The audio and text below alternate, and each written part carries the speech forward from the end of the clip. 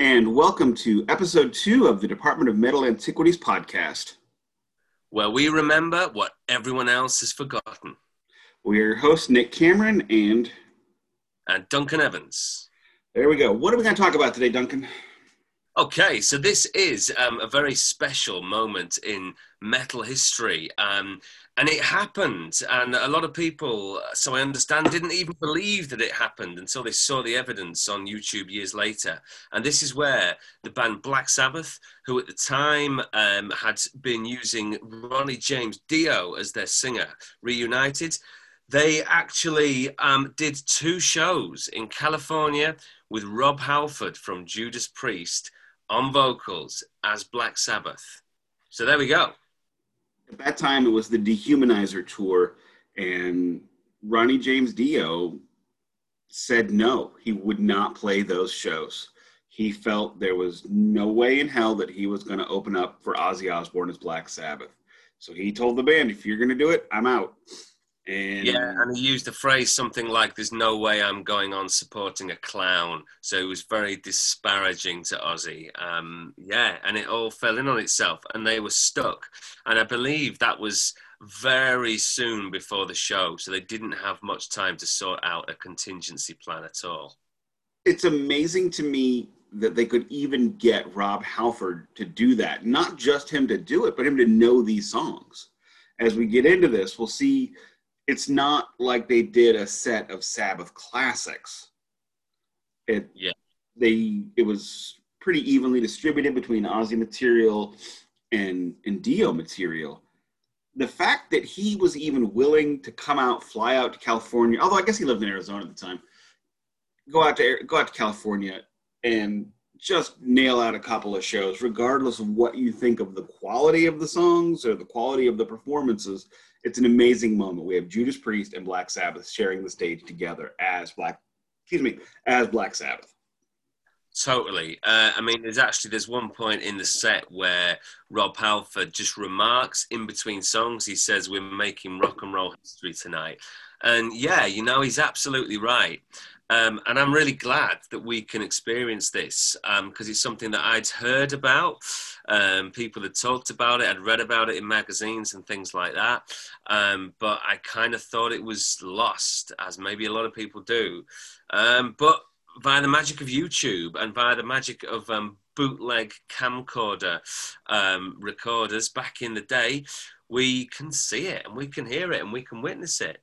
Let's take one moment to appreciate the gentleman who snuck in a camcorder that, for people who aren't our age, don't realize the thing was about as big as a briefcase.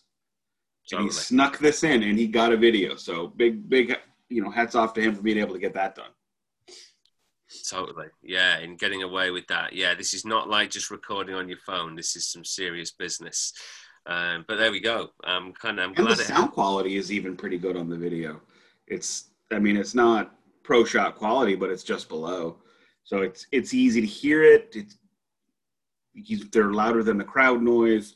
You get a good feel of how the show went. And it was also pretty close. So we got a good view. I recommend everybody checking out these videos. Just Google Black Sabbath Costa Mesa 1992 and one of the 15 versions of it will come up. I do remember hearing about this as well. And I remember seeing on MTV News 2 or 3 second clip of Rob Halford in his full Judas Priest gear out there headbanging with Black Sabbath. But going back to what you had said, he made the point, we're making rock and roll history tonight. Rob Halford had to have been a fan of Black Sabbath, if nothing else, extraordinarily respected them. And he knew what a moment that was. And unfortunately, that moment was lost. And that's the whole point of what we're doing here, is to bring back these lost moments so everybody can get an idea. But unless you've got anything else to say on the beginning, I think it's time we get right into it. Let's do that. Absolutely. As always, the show started off with E5150, the Jeff Nichols keyboard bit. And then as soon as that happened, Black Sabbath comes out, and then then Rob Halford comes onto the stage with them. And that is, to me, just an extraordinarily powerful moment. Seeing Rob Halford with basically no rehearsal time. He didn't always sound comfortable, but he always looked comfortable. And he definitely was Rob Halford on stage. Yeah. And I wonder, actually, something I don't know is whether the audience knew that night that they were about to see Rob Halford, or whether they were expecting Dio, and it was only when he actually physically came out on stage that they knew it was Halford. Now, I'm not sure whether that had been leaked, whether that had been publicized, or what. Yeah, it would be something to look into. Considering that was pre-internet time. It wouldn't shock me that if there was a small press release in a newspaper that nobody saw. Exactly. Yeah, exactly. But they open up with the Mob Rules. What do you think about this one? Okay, so, I mean, the band are great. I think the band absolutely slam into it. The energy levels are high, as they are through the whole thing. The band sound like they're having a good time. There's a bit where Iommi does his guitar solo, and it's really good. He's absolutely on form. Rob Halford, on the other hand, I don't know. It's mixed, and we've got to understand this is not to diss Rob Halford. He was working in difficult circumstances where he'd had possibly no rehearsal time, certainly not very much. He comes in. He does quite a cool scream, very Judas Priest, and you think, yes, this is going to be cool. Then, yeah, you know what? He does a pretty good job of it. I think he does a pretty good job of it. It's slightly rough, I would say. I don't know if you agree. But I would say this one, yes, it is definitely rough. I didn't think what he was doing worked on this one. He was trying to sing in a lower register, which that's not Rob Halford. And I think at this point he's trying to figure out, what am I doing here? How do I do this? Because not only is he performing in the shoes of a legend of Ronnie James Dio, which, I don't know, maybe he wasn't considered a legend back then, but he's filling in for a legend. He's singing the songs of another legend who's backstage. Okay. How do you play that? Do you play that as, I'm going to sing this my way and do it right? Or do I try, and then couple that with the fact that the audience probably didn't know he was supposed to be there. Absolutely. So there's so going to be how do you play this? And I think in the first couple of songs, you really see that he didn't know how to play it. Then goes into Children of the Grave, which this is the definite, and this is the second show, the one we watched. It's the second show that they had done together. Rob missed his vocal cue. He comes in early. He came in late. He came in late. No. I think he's early. We'll have to watch again, but I'm sure he's early because I watched, the crowd started singing it before he did. Oh, now that's and really. Tony looks at him and goes. Tony looks at him and gives him a wave, like, "Come on, get going." Right. That's weird. Maybe I literally watched a different one and he messes it up in the opposite way on the other night. I don't know, but yes, he. That would explain it, because if he came in too early the first time, he's trying to compensate and overcompensate. Yeah, that's entirely possible. Totally. That's funny. Yeah. But no, the one I watched, Iommi kind of goes over and says, "Stop!" And then he's like, "Now come in." So yeah, that's a little bit embarrassing. To be honest, this one feels a bit unrehearsed. I guess it's all unrehearsed, but Halford's voice cracks, man. I don't know whether that's partly the, having been shaken up by missing the cue or what, but his voice is just not quite on it. But what I will say is the crowd love it. The crowd are going wild, certainly near where it was when where the camera was for the show that I watched. They're really into it, they're singing along, they're clapping their hands, they're really enjoying it. The band are pretty good, man. The band are playing great. They obviously are pretty rehearsed. Then there's this moment where Rob Halford starts doing what I would describe as the Ozzy dance, which is a bit interesting. I kind of think, I'm not sure whether this is Halford being Halford or whether he's trying to be Ozzy. Like, you can imagine him having watched all the videos when he was growing up and everything, and he's almost doing an impression physically as well. Exactly. And in this, the voice cracking, yes, he couldn't nail that melody. I don't know that anybody could, because Ozzy doesn't know how to sing.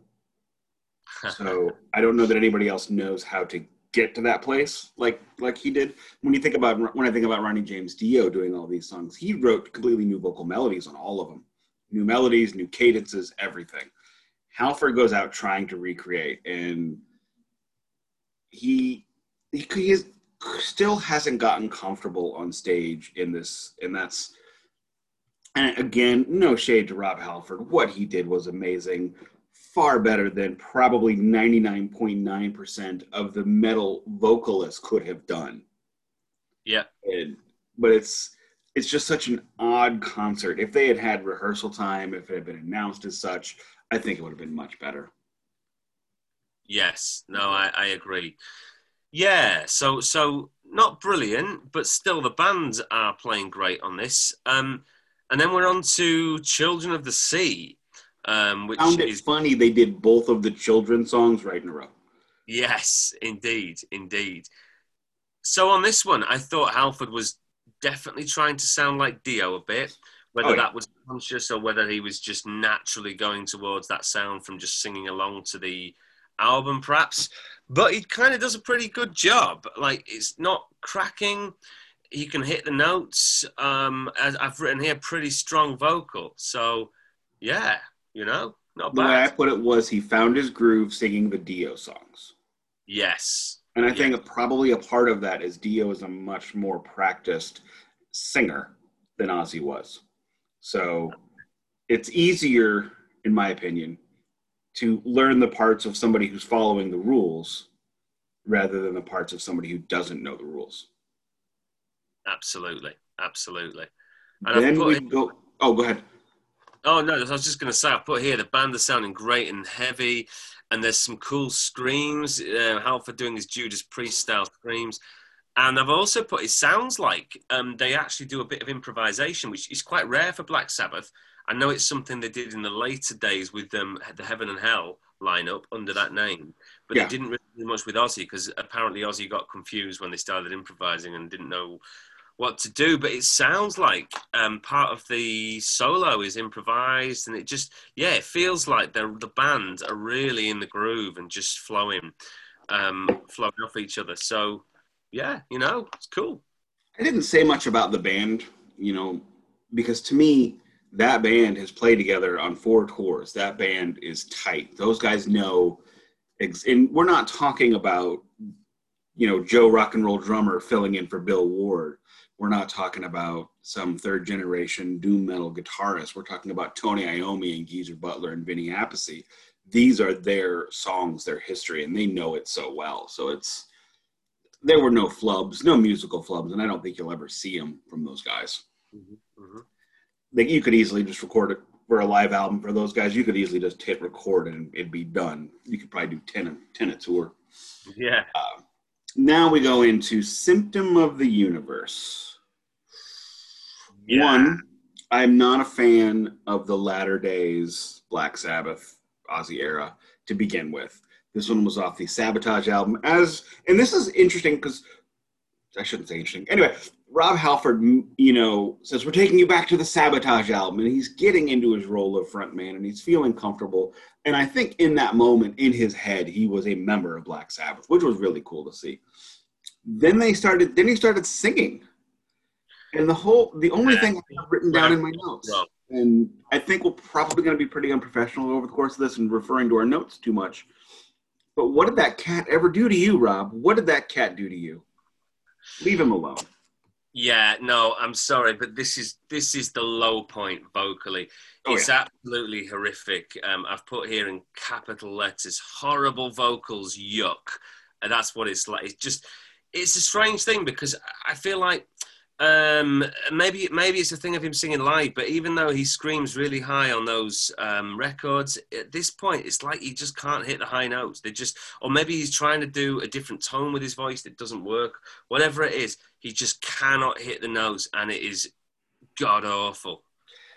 It's weird because his vocal range, I would say, is probably his standard vocal delivery is about an octave or so higher than Ozzy's. Ozzy is especially in terms of metal, Ozzy is a very high singer.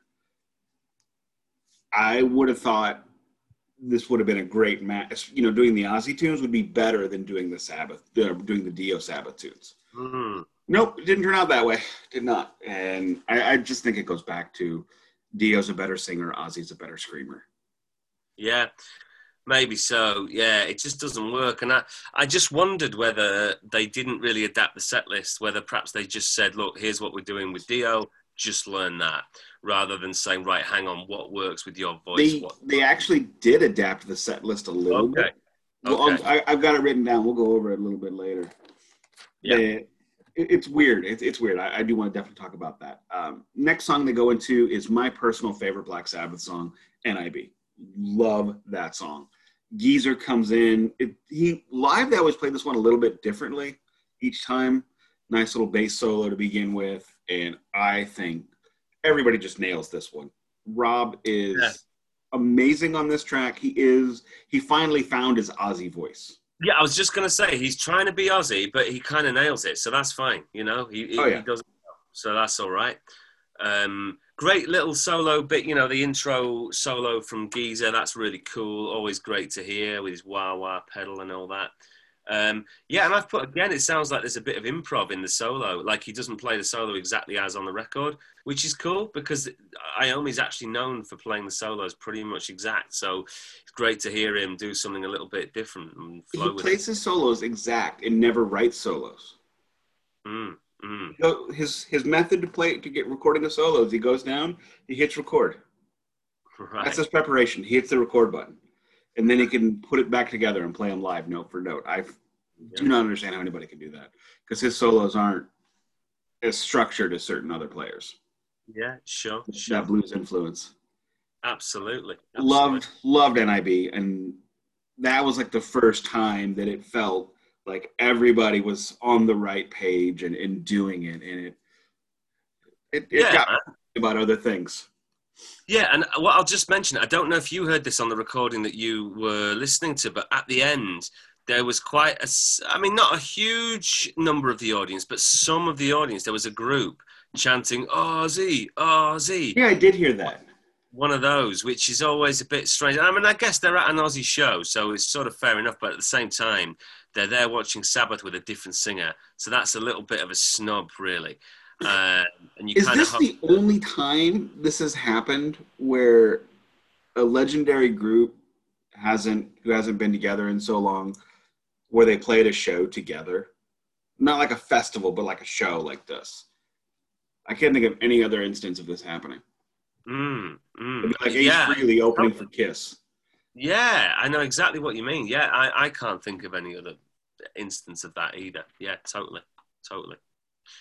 So that's interesting. Also, I noticed that Halford says these are two of the best days of my life. So he's really loving it, and you know, he's really glad to be there, and he is just kind of like a little kid, you know, getting to perform with his heroes in a way, you know. So yes, that's notable.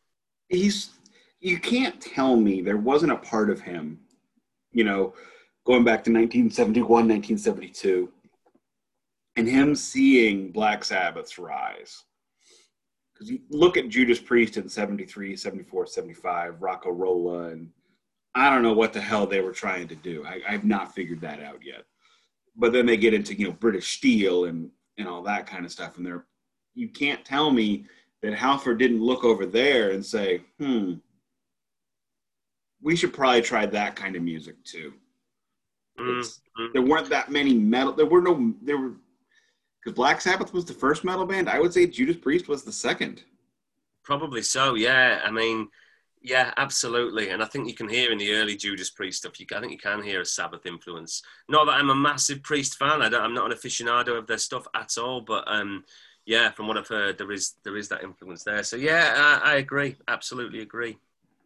So it was, one of the things I love about celebrity and, you know, the A+ guys like, you know, Halford or Ozzy or, you know, the movie stars or whatever, I love it when I see them displaying fanboy humility.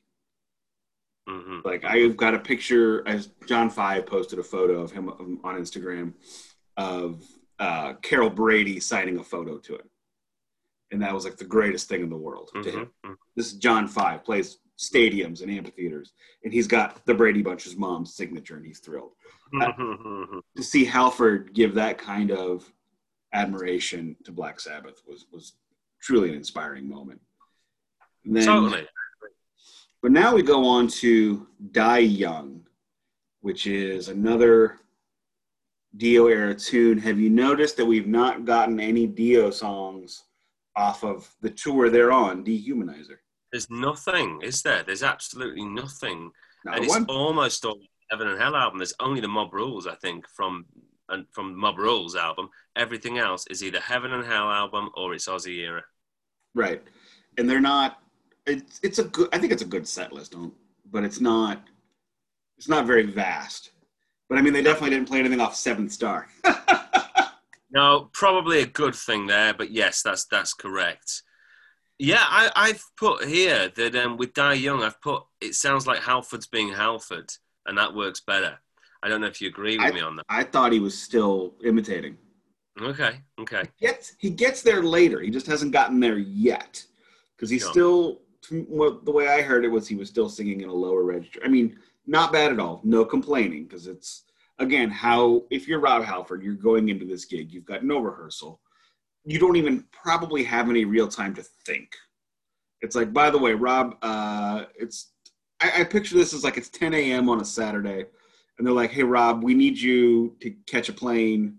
Because this is back in the 90s when you could just get a plane that day. Rob, we need you to get on a plane and get to Costa Mesa. You're going on stage with us tonight at 7. Mm-hmm. That's just how I envision this happening. It's probably a little more than that, but not much. Totally, yeah. It may have been a few days or whatever, but yeah, it wasn't long.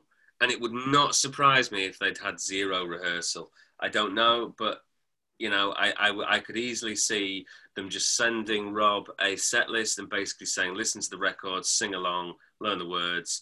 And he's probably going to think, yeah, you know what? I know most of these songs anyway. And it's also should point out, we're talking about a very different time in the world. Right now, because Tony Iommi, Geezer Butler, these guys play everything note for note from the record. You could just listen to the record and get it and nail it. You could pull it up on Spotify, pull it up on YouTube. In 1992, you couldn't do either of those things. So picture him on the plane with a Discman, which at that time was only for the rich and famous. So he's got a stack of CDs trying to get this. Or maybe they said to him, what albums do you have? Yeah. What CDs do you have that you can listen to on the way? Yeah, I could easily imagine that. Yeah. So I talked to a bass player who a couple of years ago who was touring with Felix Martin.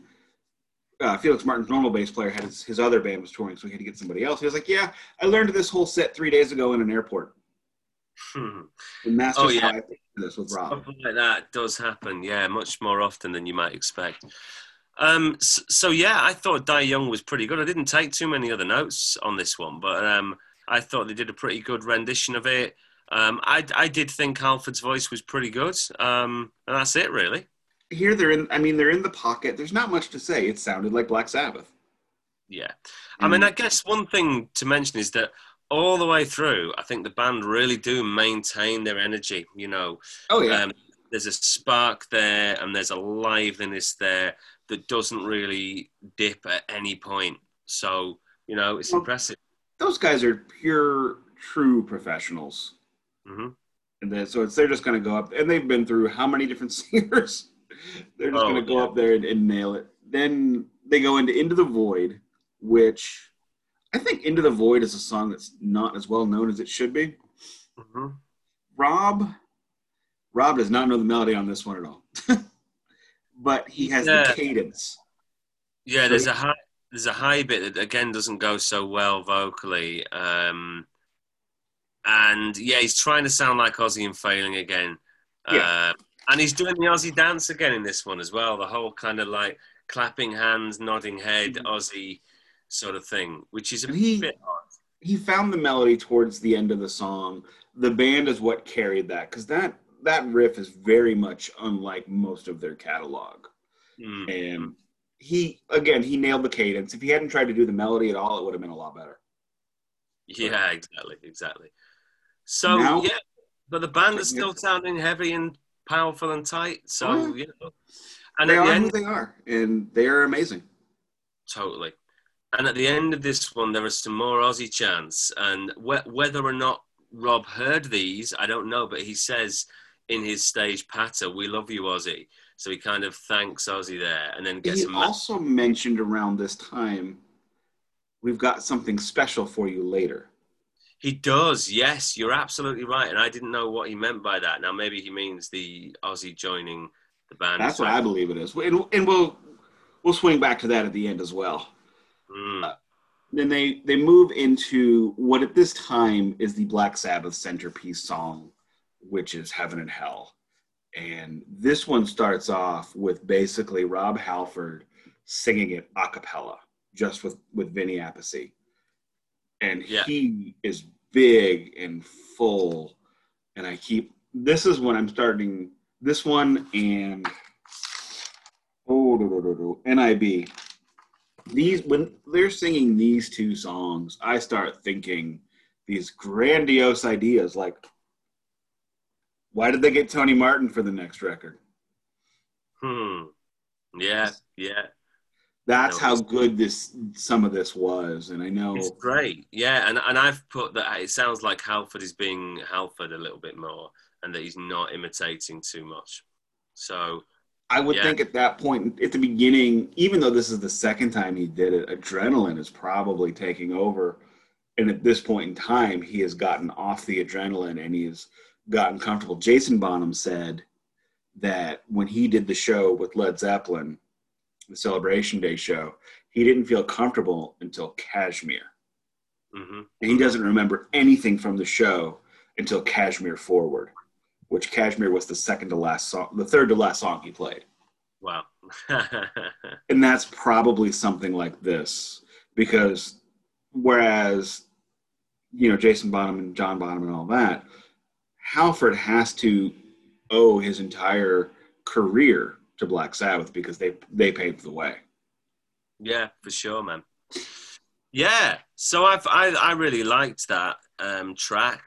There's some slightly weird warbles from Halford later on. Again, I don't know what he's trying to do really.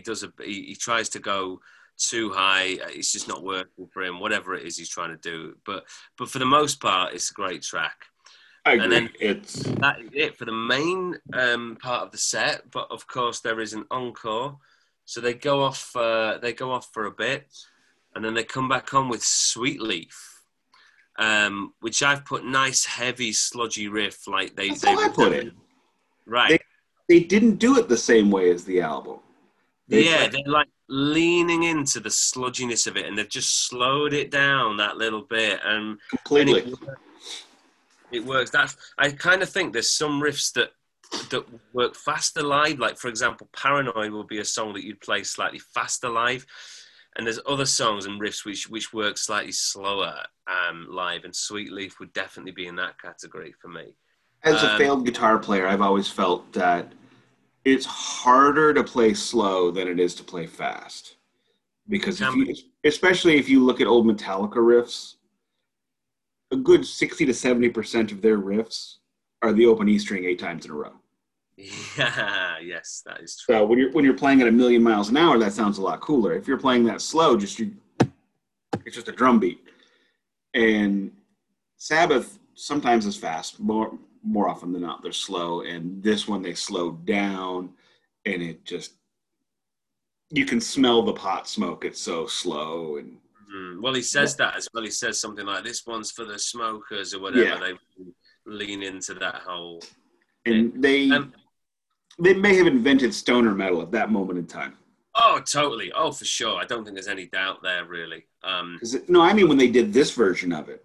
Oh, okay. Yeah. Well, I mean, yeah. Certainly, it's very much in that vein, isn't it? Absolutely. Way more than the studio version. I can definitely hear High on Fire and Clutch and all those guys just getting that. I loved it, and that's that's my favorite performance of the show, even though it's one of my least favorite songs on the set list. Well, I like it, but I don't think the vocals are great. To be honest, I think the vocals is kind of cracking a bit again. He went too high. Yeah, it's just to be honest, there's some really dodgy vocal bits. Some of it's okay, but he just doesn't seem to be able to get the melody. That bit where it kind of goes down, da da da da da da. So yeah, so that unfortunately it's marred by that. It's a great band performance, really, really cool rendition of the riff. This is it for me. This is a great instance of we're watching this nearly 30 years later and being able to rewind and go back. I would imagine that if we were there, we wouldn't have noticed those cracks. Oh, for sure. I think that's always the way. I think when you're in the heat of the moment, when you're in that space where you're hearing the music so much louder, where you're around all the sweaty bodies and everything else, yeah, I think you are more forgiving. And I think a lot of, especially vocals, because vocals are so hard live a lot of the time, because when you're playing with a metal band, to actually, you've got to think the human voice is quite quiet relative to like these huge speakers and drums. So to actually amplify it to that level without having all sorts of feedback and whatever is really tough. And to be able to hear yourself is often hard. So, singers end up messing up because they just can't really hear themselves above the cacophony of guitar amp. Especially somebody like Rob Halford, who shoves his voice out. And so you're going to have problems with cracking here and there. So I know I've made it sound like, oh, this is not that great, this is not that good. I have really enjoyed going back and watching this show, not just for the history, but just because there are times when even watching it through a crappy camcorder video, that it just sounds awesome. And it's something that's happened 3 times, and we need 4. That's beside the point. Then they go into Neon Nights, and if you go back and probably look at all of our notes from song to song, failure, success, failure, success, failure, success. He vacillates between those two things. He doesn't have a real strong. I think there's like one spot where he gets 2 in a row, but Neon Nights, Rob Halford just takes that song, which makes no sense, and I've never quite understood that one, and just really owns it. And just this is the first time to me he was Rob Halford singing Black Sabbath songs. Yeah, I've put the same sort of thing, and I think I've put some good growls. Yeah, he starts to do his growly voice, which I think he did more of later in his career. Great. Energy levels are still there. Halford's doing well. He's hitting the notes, but he's doing it as him. He's growling in his own way. Really cool. Like it. Yeah. And that's it. Strange one to finish on, I thought. I mean, I don't know. Maybe that song was bigger back then than it feels like. I don't remember that song ever really being anything. Exactly. So it's strange to me that they didn't. If you were going to do those 3 as an encore, you'd probably put Sweet Leaf, or those 2, sorry, as an encore. You'd probably do them the other way around and put Sweet Leaf last, or I don't know. But I don't get it. But if you look at the set list, it's an interesting set list. It's obviously slightly shorter because they did the 4 songs with Ozzy. They did Iron Man, Paranoid, Black Sabbath, and Fairies Wear Boots with Ozzy. And 3 of those 4 are Black Sabbath staples. Those were played at every show ever since they were written. Fairies Wear Boots, I don't know. But they go Mob Rules, Children of the Grave, Children of the Sea, Symptom of the Universe, NIB, Die Young, Into the Void, Heaven and Hell, Sweet Leaf, Neon Nights. That's a good set list. Mm-hmm. There's nothing there from Dehumanizer, which is what they're touring behind. Yeah. There's a standard set list of that tour, and I checked from a month previous, not even that far. The Mob Rules, Computer God, Dehumanizer, Children of the Sea, Time Machine, also from Dehumanizer, War Pigs, also from Dehumanizer, Die Young, Black Sabbath, After All, also from Dehumanizer, Iron Man, Heaven and Hell, Neon Nights, and Paranoid. So of the 3 songs they played with Ozzy, there were 3 of those were already in their set list. Paranoid, Iron Man, and Black Sabbath. So they pulled those out. They did some other changes. They took out all of the Dehumanizer songs, which they played a fair few for that tour, which I think is commendable. And they added some other, like Symptom. They added Symptom of the Universe. They added NIB. They added Into the Void, and they added Sweet Leaf. So I guess we got to think about why did they cut out those Dehumanizer tracks? Now, I suppose one theory is that if they were asking Rob Halford to jump in at the last minute, maybe he wouldn't have known that album, and maybe the classic stuff, largely Heaven and Hell and Ozzy era, maybe he would know those songs and therefore wouldn't need the rehearsal. Whereas perhaps Dehumanizer being the new album, maybe Halford just wouldn't be as familiar with that, and he would have needed more rehearsal to be able to get those songs. I don't know. Maybe there was a question. Here's our, Tony's talking to him. Can you do this one? Yes. This one? Yes. This one? No. Yeah. And all the no's were Dehumanizers. At this time, Dehumanizer wasn't even old. No. I think Dehumanizer came out, I want to say, in the fall of 92. And no, that can't be right. Maybe 91. It came out the same year as Pantera's Vulgar Display of Power. I know that. I'm checking that now. Yeah, so it could be that. Or I suppose the other theory is that maybe they just thought, you know what? This is going to be a special rock and roll moment. Let's kind of forget about trying to promote the new album and trying to pretend that how June 30th. Right, okay, there you go. So it may have just been that they thought, you know what, actually, let's just do a set of kind of classics because this is now a special moment. It's something different. If we just go and plow ahead with Dehumanizer, it's a bit like, hang on, this isn't the proper Dehumanizer lineup. This isn't right. Halford's standing in for someone. Whereas if we just do a classic set, it's like these songs are so classic that I don't know. It doesn't feel like someone's standing in anymore because they're almost everybody's song. They're almost part of the heavy metal canon of standards, So I don't know, man. I'm just theorizing. With that one, I think more like it. I think it's more likely that he just didn't have those and couldn't learn them. I can't imagine why they wouldn't. From what I know of Tony Iommi, he doesn't seem like that thoughtful of a guy. Maybe. I don't really know. But yeah. I just realized, and this cracked me up, Ronnie James Dio quit the band 4 months after the album was released. Wow. And I didn't get that album until 2 months after he had quit the band. He was already out of the band by the time I got the album, the year it came out. Yeah, it's crazy, man. It's a really a big deal that he decided to leave. So he obviously was really, really upset about the whole Ozzy thing and just his ego couldn't take it, which is a shame. But then again, if he hadn't have done that, we wouldn't have this moment and we wouldn't be having this conversation now. The thing about this moment, though, and it was completely thrown together, and it's at times it sounds like that. At times it sounds like a bar band. At times it sounds like, actually no, not a bar band. I take that back because the band is amazing.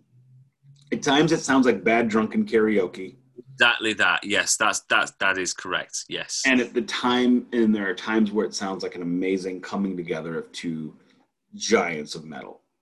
Yep. I believe with 1 week's rehearsal, which you can't tell me they had a week. I will not believe you. If they had a week's rehearsal, I think it would have been an amazing moment. Think about Led Zeppelin with Jason Bonham rehearsed for 6 weeks. Yeah. Yeah. In order to play one set. So, and those are the guys that knew the songs.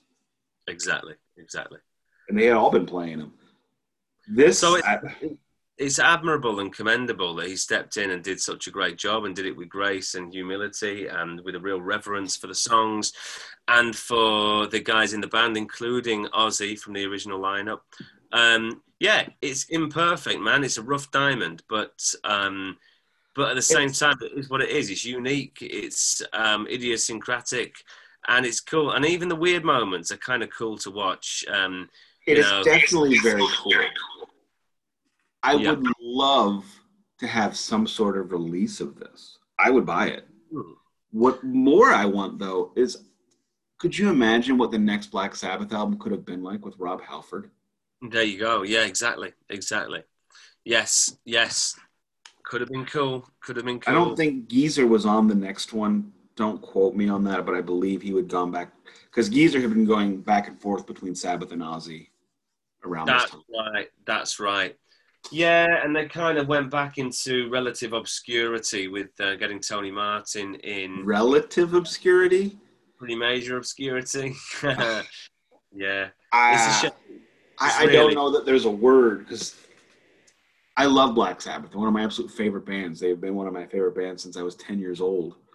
And I can't name the albums that they had done between Dehumanizer. I can't name them even now, but between Dehumanizer and Reunion. yeah, You yeah. can't No, find them. They're um, it's I don't even know if they toured. yeah, I don't know. They probably did, but I don't know. They must have been doing pretty small theatre shows and stuff. Yeah, so there we go. There we go.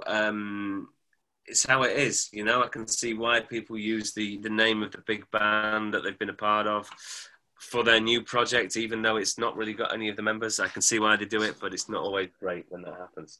But but anyway, there we go. A forgotten metal moment now remembered and enjoyable, you know. It is enjoyable. It's something, maybe I wouldn't buy it. Maybe I take that back. Maybe I wouldn't. But I would rent it. If there was a home release of that, like a video, I would Yeah, definitely like to watch this in high quality through my stereo on my television to just really get a feeling of that and just try to immerse yourself. But one of the things I heard from some guy at a record store who may or may not know anything that is that Sharon has kind of put the kibosh on re-releasing anything from Black Sabbath.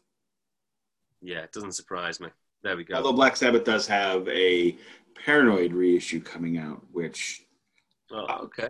I was interested in. I'm still considering it. It probably won't sell out as Rhino. They're going to make 10,000 copies, but it would. I want their forgotten albums to come back out, and if I could get a hold of it, I would like to give not Headless Cross. Oh God, I can't even remember the names of the damn things. There's Born one, Again. not Born Again. No, no, no. The Tony Martin albums after this. Okay. Yes. Yes. Yeah. There's like one called Revenge or something. Yeah. It's got Right. cover art that looks like it was drawn in a junior high stoner's Oh, is art that the class. one with like the devil mouse on it or something? Yeah, It's like a skeleton devil mouse. I can't think what it's called, but yeah, that was like that seemed to be a low point. Yeah, it's really bad. I don't doubt it, and I want it, but if you buy it on vinyl, it's like $400, Wow. and Okay. I'm not spending $400 on a turd. But No. I got nothing else to say on this. It was fun. It was great to go back and look at that. I'm glad we decided not to talk about how they were dressed. I think that was the smart play. Not fair, but it was a cool moment, and I'm glad we got to share that again and got to relive it. Absolutely. Indeed. Me too. Yeah. And until next time, we will find something else that we can dig up and go through it. Yeah. See you next time. Thank All you. right. Thank you.